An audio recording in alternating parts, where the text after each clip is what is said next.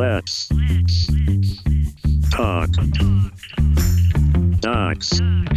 Hello, welcome to Let's Talk Docs, a show where we explore the intersection of technical documentation, open source, and community. This is your host, Portia and Eric.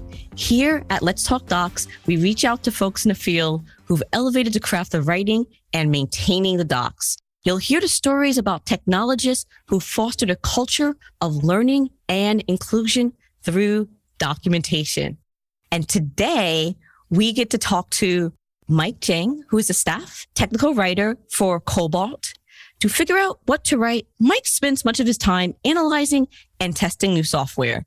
Mike has written a couple of dozen technical books, including multiple editions of McGraw-Hill's RHCSA/RHCE Red Hat Linux Certification Study Guide. He is also the author of O'Reilly's Linux Annoyances for Geeks. Welcome, Mike! Woo! Thanks so much, and I'm honored by the introduction. Honestly, I just want to read this book, Linux Annoyances for Geeks. Gosh, I wrote it in 2006. Basically, it's the top 100 Linux annoyances at the time, which I believe have changed a lot. But it was written for O'Reilly and their processes. Well, I told the acquisitions editor that it felt like graduate studies in Linux. And you said there's more annoyances books? Like, is this a series? Is this like a genre? Well, I don't know how far it's gone. I know there's Linux network annoyances, Windows annoyances, and a few others. Oh my God, this is like its own series. I have to check this out. Awesome. Let's start with the first question, the basics. How did you get started in technical writing? Well, as we've indicated, I used to write technical books. You've mentioned a couple of them, and I did that through the first decade of the 2000s. And towards the end of the decade, I realized brick and mortar books are not the future. I saw the Barnes and Nobles and Borders that were closing and thought, I have to find something else. The royalty checks were going down and all that. So I started applying and ended up in an interview for a company called Wardrock, where it fit me because their interview wasn't really a writing test. I suppose I already had established the chops with my books, but they tested my ability to install their software. So during the interview, they gave me a MacBook and their documentation. I went through it. I had problems, which apparently they expected. So I asked the interviewer about the problems, and he responded, Mike, just run kill 9. And I responded, kill 9? I didn't quite put it in these words, but are you kidding me? Doesn't that create unclean processes? And at that point, given the look the interviewer gave me, I was convinced that's what told them to hire me. So that's how I started my career in tech writing. It's a trap. So were you writing books before you actually held the title as technical writer in a company? That's correct. I mean, I was thinking of going straight into technical writing, but as strange as it sounds, I was intimidated by the requirements at the time. I tried installing FrameMaker and couldn't do it. Once I managed to get it installed, I couldn't figure out what it was all about. And I thought, there's got to be an easier way. But by sheer luck, I stumbled upon somebody who needed help with a Windows 98 book. He said, Mike, would you like to write a few chapters for me? I said, sure. And a couple of months later, he said, Mike, I'm too busy to finish this book. Here's the contact info for my agent. Here's the contract we have. And all of a sudden I had a career. Wow. So one more question. Did you get your start as a full-time writer of technical books before you started working in companies as a technical writer?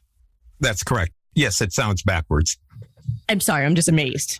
Yeah, I think there's no standard path. I think that's one of the really interesting things that we've seen in all of our conversations is people just kind of end up. I still don't think there's like a well-paved path at this point into kind of technical writing. I know there are some universities that offer roles and various things, but I do feel like a lot of people just kind of fall into the industry in different ways. Like there's not really the like, here's what you do. You go do this, you go to college, here's your internship, you know?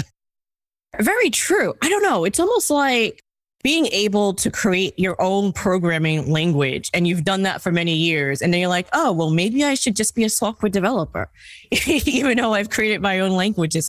Your background is very impressive. That's why I'm slightly speechless. I'm honored. Thank you.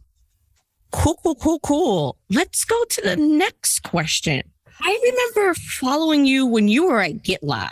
So recently you went from working at GitLab, where you collaborated with a team of technical writers, and then you started working at Cobalt, where you were the only writer. Can you tell us, what was the transition like? What was surprising about being the sole writer on a team? I was recruited for the role. The person who recruited me was a product manager who said, frankly, I don't know much about writing, but I know what good documentation looks like. I want you to come in, create a getting started guide, and create a documentation practice for us.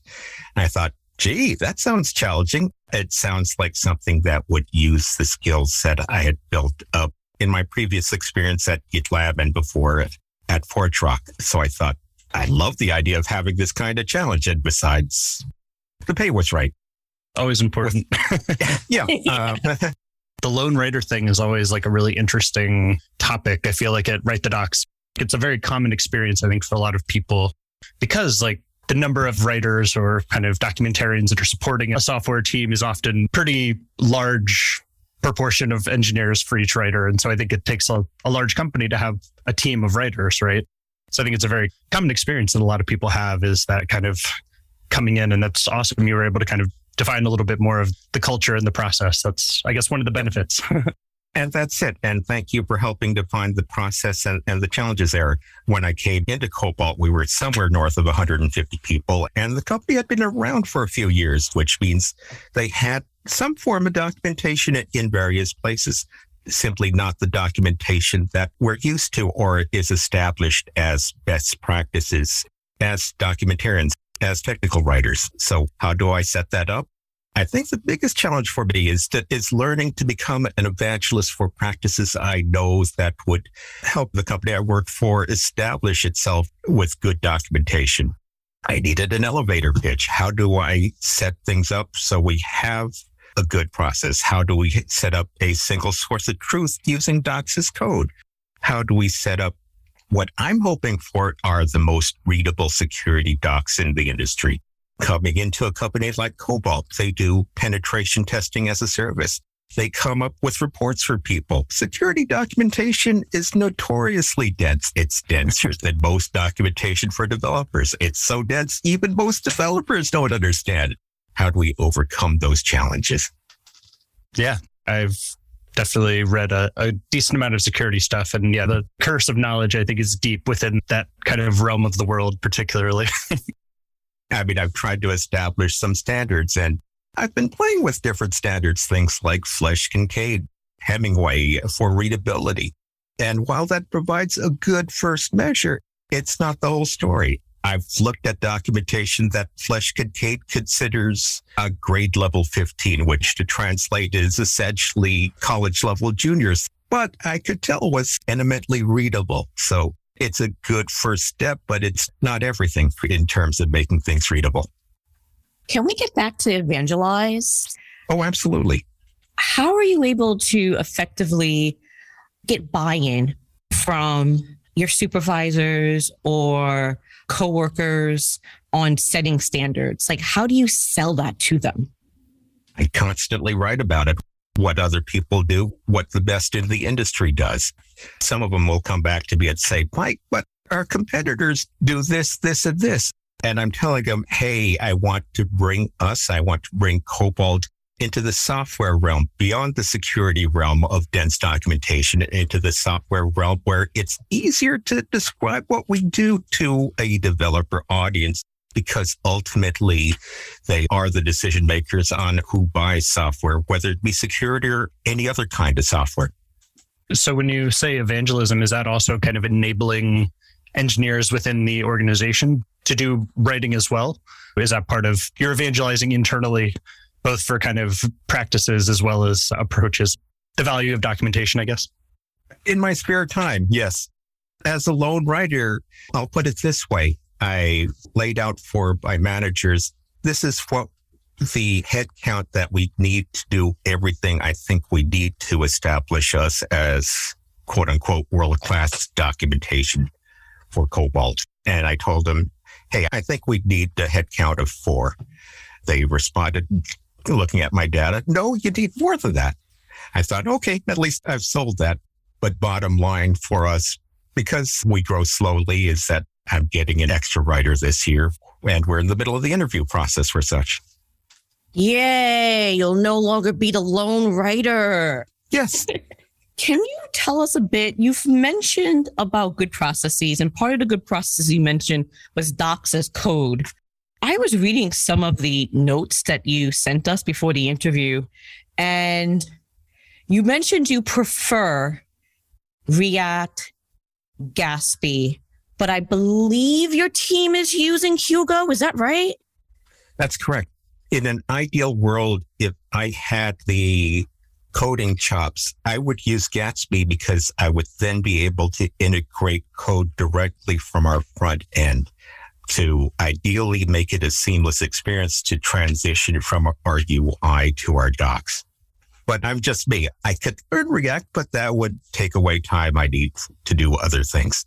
It so happened that the people doing our APIs had already started documenting that in Hugo. So I took advantage of that. Let me be compatible with you. And ideally, and we have a process in place, let's turn that into the basis for our single source of truth. And with respect to a single source of truth process, people do that differently, and there are some misconceptions about it. Some companies, some groups, they'll say, okay, we'll put everything in a single Git repository and call that a single source of truth. And that isn't true unless you do things within that Git repository to make sure you're saying the same things in all of your document. Example, we define penetration testing in a certain way. If people say it in different ways in different pages, then you've got a confusing message for your users. Standardize. We struggle with that a lot. How do we talk about the product? How do we talk about these different terms? Yeah, I think that's a great example of really a way to unify your messaging because it's really easy, especially with multiple people writing different pieces of content to describe things pretty wildly differently. I've even come up with a motto to help sell this. Write once, publish everywhere. We publish in a bunch of different channels. Product documentation, Zendesk articles, website blogs, internally in Confluence. How do you know that you're saying the same thing everywhere? Single source of truth. Okay. I love this, but can we take a step back? I love this because many teams struggle with which tools to use to host their documentation. And it was very useful that you walked through your process of you preferred Gatsby, but there's a cost of learning React. And there's also a benefit to, hey, this team is already using Hugo. Why don't we continue using Hugo? Because some teams just like to greenfield everything to their detriment. Mm-hmm. Right. And if you greenfield everything, then you're going away from a single source of truth. Yes, you could still do it if you have different tool sets, but it makes it harder. And in terms of single source of truth, we were talking about standardizing and unifying the message. How do you go about starting a style guide from scratch? The style guides really help with that standardization. You don't. There are established style guides in the industry, and those style guides have created expectations among software users. They expect to see okay or yes or save or some other button in certain places. And since those are established, you can use those style guides and pull from them. Yes, you'll customize those style guides for something specific. I mean, Cobalt has a specific language all its own. We do penetration tests. We call it pen tests. Thus, I guess for simplicity's sake, I include the word pen test as an acceptable word in our spell checks. But once you have those style guides, you can start the automation process as well. There are tools out there. Veil is the most prominent of them that serve as a quote unquote grammar checker, which allows you to check these words. It allows you to check for things like Oxford commas. It allows you to check for active voice for sentences that are too long. And once those are flagged, you can look at them and say, Yeah, that's okay. I'll keep that. Oh, yeah, I should cut that down, etc. Your team certainly doesn't deal with not built here syndrome, which is excellent. Thank you for that. Yeah, I think it's kind of interesting maybe to kind of go back to one of our questions that we kind of had in our outline originally is kind of what are some of the kind of common misunderstandings that engineers have about technical writing? I mean, I know you're kind of running into a little bit of this with your work internally, talking to people, using your elevator pitches. Is there anything kind of specific that you've run into there that's notable? A lot of what I do is related to our UI. In other words, I have to get into the UI text, and there are people who'll come at me and say, Mike, have we worded this right? And I'll say, wait a second, I need time to research this.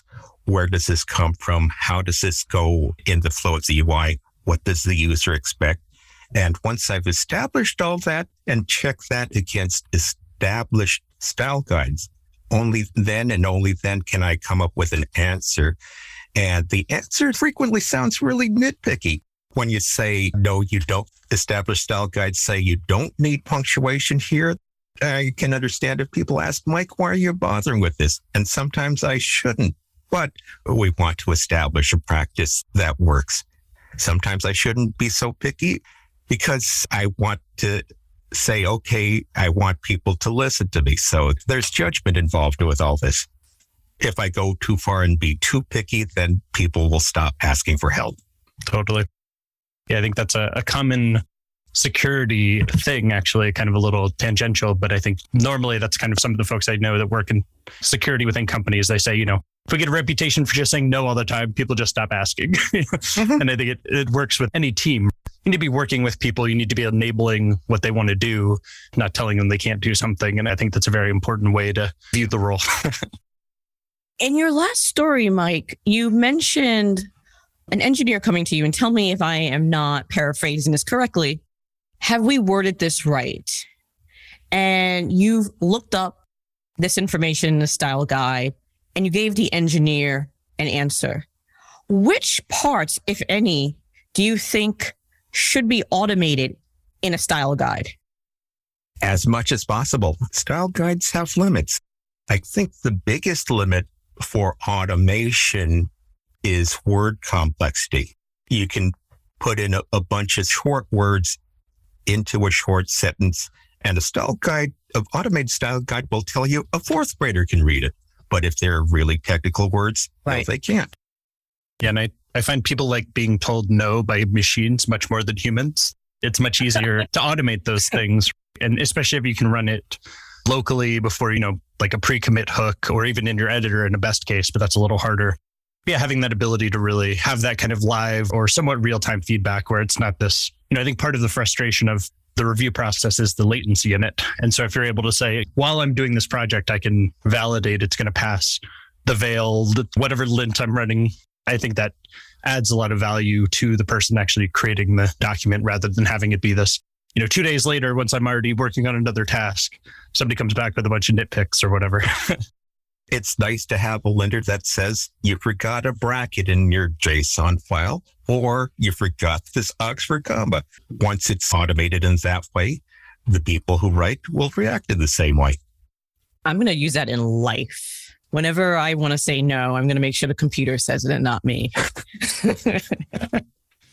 Is maybe a tangent, but I find that works a lot in business as well. When people ask for something and you're like, oh, sorry, our tool doesn't support that. Not like I'm not going to do that for you, but like, oh no, sorry, it's impossible for me to enable that for you. Eric, I love this. This is like invaluable advice to our audience. You need to say no, have the machine do it, or say the machine can't do it instead of it, you don't want to.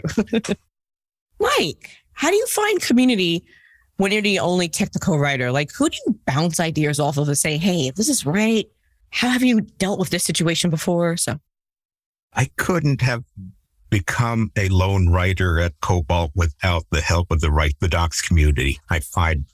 Woo, yay!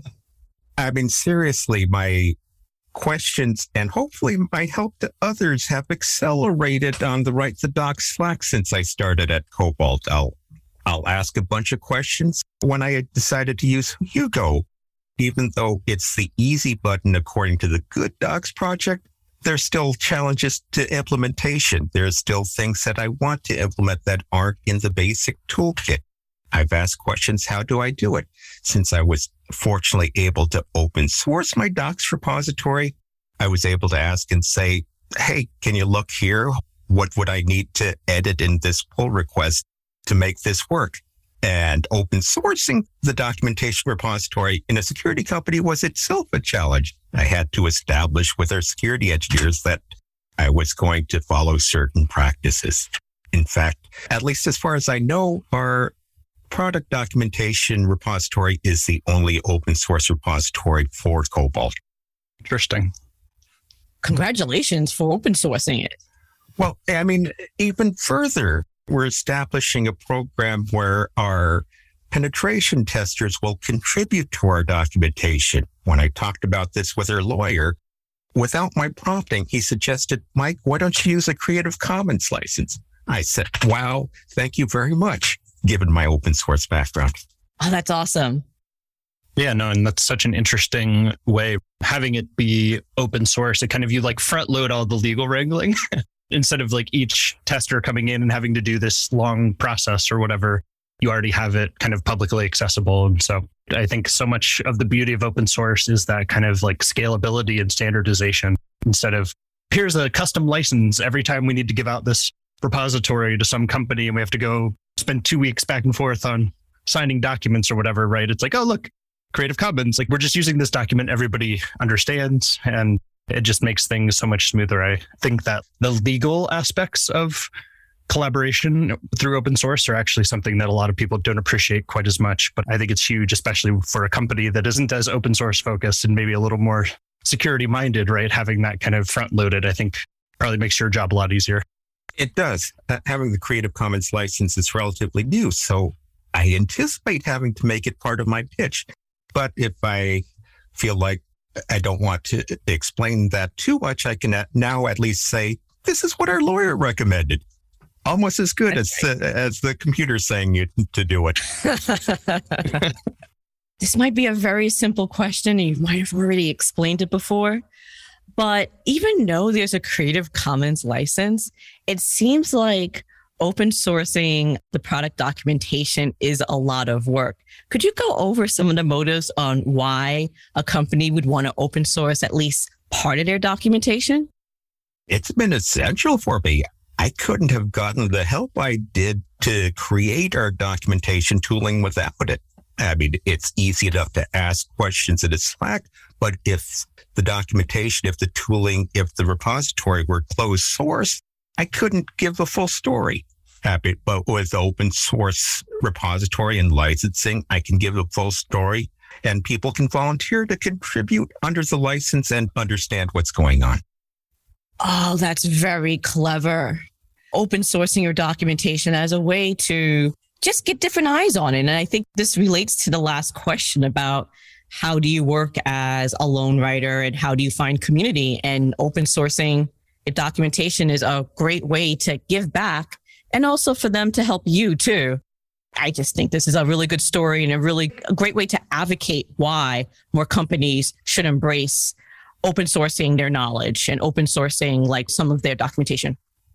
I mean, I couldn't do everything that I'm doing with Cobalt without the open source help. It's for me, I guess in business terms, it's a force multiplier. And now that we're going to our community in a limited form to our community pen testers, we're going to have other force multipliers as well. I've gotten authorization to set up a program where, like DigitalOcean and Linode, we're going to pay contributors for substantive articles. But I guess I should add the proviso or repeat it that for now it's limited to a certain class of contributors. This interview is honestly a master class of how to be a leader as a technical writer. All the stories that you're giving, all the techniques that you're giving in this interview has so much value. And once again, thank you so much for being so generous with how you proceed with being a leader in Cobalt and beyond. This is gold. Thank you. A leader? Who, me? I mean, I'm not saying that to be modest. I'm just expressing what I've done in order to clarify it in my own mind. When I talk here, when I ask questions in the Write the Docs Slack, when I respond to questions, I think, oh yeah, I can use that too. So as much as I hope this helps others, it helps me as well. Yeah, I always find it very clarifying to understand what you're doing when you have to explain it to other people. Yes. I think there's an analogy there for writing documentation as well, right? Like you understand your product better that way by explaining it to users. That's one of the other things I try to evangelize, not just at Cobalt, but also within the Write the Docs community. If you're a technical writer and have written about a product, at least in an ideal world, you've become a subject matter expert, at least on what you've written about. Yes, there are cases where that's not necessarily true. We're all overloaded, but I can't write authoritatively about something unless I understand it. Yeah, I think we're maybe going full circle here. One of the things that I believe is that like you don't get chosen to write a book about a topic by being the expert on it, but it's more that writing the book about the topic turns you into the expert. And I do think there's some wisdom to that. It's really that process of taking your existing knowledge and putting it down and in the form of some kind of authoritative reference that really forces you to understand it in a deeper way, I guess. Eric, and I think that's really the key to dealing with imposter syndromes. I think people get it backwards. You're not the expert. The process actually makes you into an expert, and that we're all on this journey learning and just leveling up. And that's it. I think there are a lot of writers out there who have the imposter syndrome of thinking, well, I've written all about this, but I'm not the SME. Yes, you are. You've written about it. You've learned how to do it. You know it from a user point of view. You've become the SME, at least as far as what you've written about. And speaking of leveling up, so our final question is, how can someone who is the only technical writer on the team improve or level up their skills? Like, are there any other methods? So in a few days, we're going to have the Write the Docs conference in Portland. Yeah. I'll be attending. I've already gotten several talks that I've pointed at to think, okay, I can learn something from this, and this. But in terms of leveling up, I'm an advocate for not limiting yourself to writing conferences. As a technical writer, you can't limit what you learn to just the knowledge, the craft of writing. You need to learn about your subject matter. Since I now work for a security company, I focus on security practices as well. There's a security track at the Open Source Summit, for example. Since I'll also be writing about APIs, we have the API Specifications Conference. There are other great conferences out there where you can level up your technical knowledge. And I believe that's something that a lot of writers miss. Strong agreement there. Yeah, definitely focusing on the ecosystem of your company as well as your role, right? I do think is a huge way to add value. Yeah, and that's something that not enough people talk about either. Not only do you have to become a better writer, but you also just have to be more knowledgeable about your domain. You don't go to a meetup about security, go to a meetup about, I don't know, the Jamstack. Learn more about your domain makes you a better writer. Yeah. And just as another kind of follow-up, even if you're not able to attend the conference, there's lots of videos. The conference talks will be released for free online as well. So you can always go back and find content that way as well. That's a good method. I know one of my goals for this month is to watch a conference talk every day. And so, yeah. Ambitious. Oh boy. It's actually a great way to network too.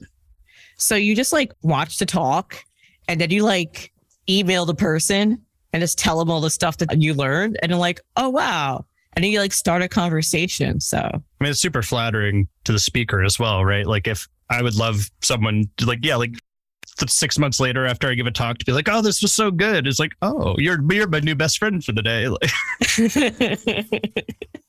Yeah. As we've mentioned earlier in this podcast, it is a force multiplier. When you listen to a recorded talk, there are options out there to speed up the playback. I mean, sometimes you don't have to listen to everything slowly. I mean, since it's recorded, if you need to listen to it again, you can go back. I listen to a lot of my audiobooks on like 1.2 or 1.5, depending on the narrator. And yeah, I do think I do a lot of walking while listening to podcasts. And yeah, it would be very easy to have a technical talk from a conference or something, not just technical content, of course, but pull out my phone if there's a slide I need to look at. But I find a lot of that stuff works well as audio only as well, if that fits more into your life. But yeah, there's a lot more versatility, right, with a recorded video or something along those lines. That's a really good technique that I'm going to steal.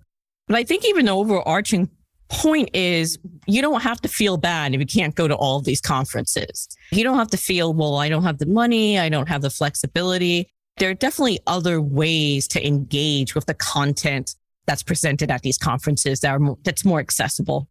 And in this age, a lot of conferences still have virtual options, and virtual options are frequently more affordable than attending in person.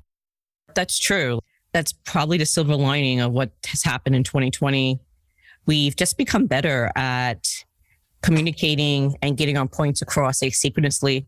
As much as I personally love being in person and with people, it's just, even if you can do it, it's just not practical. And sometimes it's just great. Was oh, okay, well, there's this conference, there's an online portion, and so I can also be a part of it. All the same benefits of not commuting to work are the same as not commuting to a conference, except the commute is much further for most people. I wish you had a mic drop for that. Mic drop. I do profoundly miss the humanity of gathering in person. Of course, there's definitely a significant silver lining to the whole world kind of leveling up on virtual events. I guess is one way to think. I want to go back to conferences in person, but virtual conferences are more inclusive. Very true. Yeah, well, I could go on a whole tangent about what the future holds there, but I don't think that's quite the topic of this conversation. Yeah, and we've reached to the end of this conversation. And before we end, Mike, is there anything that you like to promote?